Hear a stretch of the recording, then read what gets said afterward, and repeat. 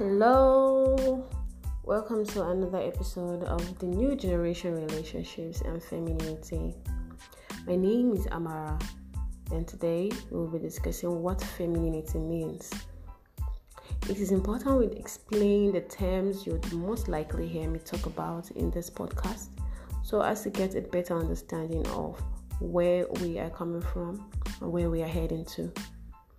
As we progress in the next episodes, we will discuss what the next generation relationships mean, why I gave it that name, how to level up and regain your lost feminine energy, how some behaviors in today's relationships can actually destroy a woman's femininity, and how to always remain feminine while dealing with difficult situations in your daily life, and also how a man can help a woman become more feminine.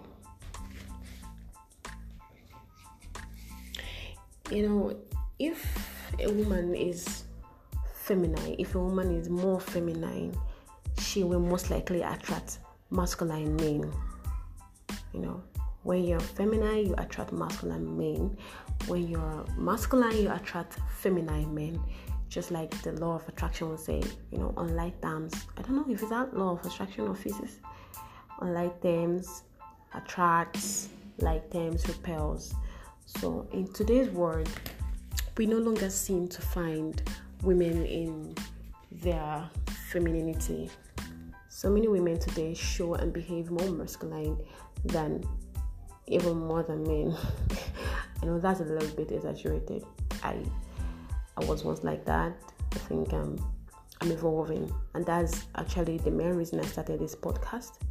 But this could be caused by the massive change in lifestyle, of today. Compared to the 80s down to the Stone Age, there are pressures to make ends meet, to live a better life, to eat a healthier food, to protect our children, and to give them a better life than we had. To be famous and rich, the struggle to mingle with the elite society, to be relevant in the society. Everybody wants to be rich. So, but this is not the topic for today. I'm only trying to highlight a little bit of factors that had caused the increasing replacement of femininity with masculine energy in young girls and women of today. So, who is a feminine woman? What does femininity actually mean? And what are the characteristics of a feminine woman?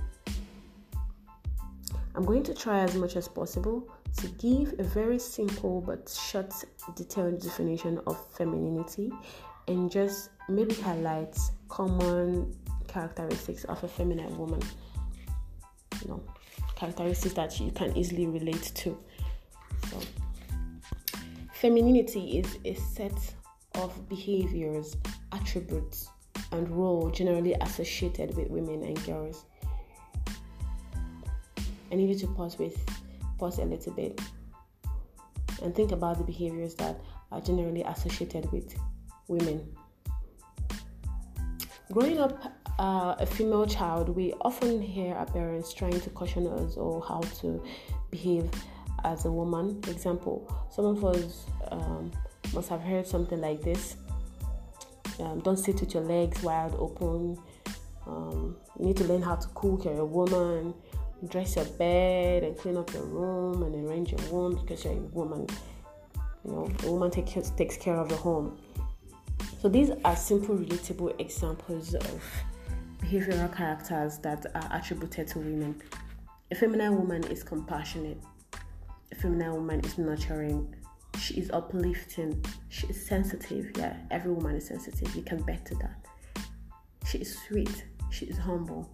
She is slow to speak, and etc. There are a lot of attributes, but we're going to discuss in details all other attributes in the next episode.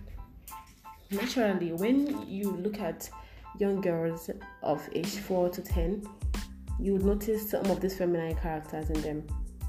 They always want to learn how to cook. They want to carry dolls. They want to feed a baby.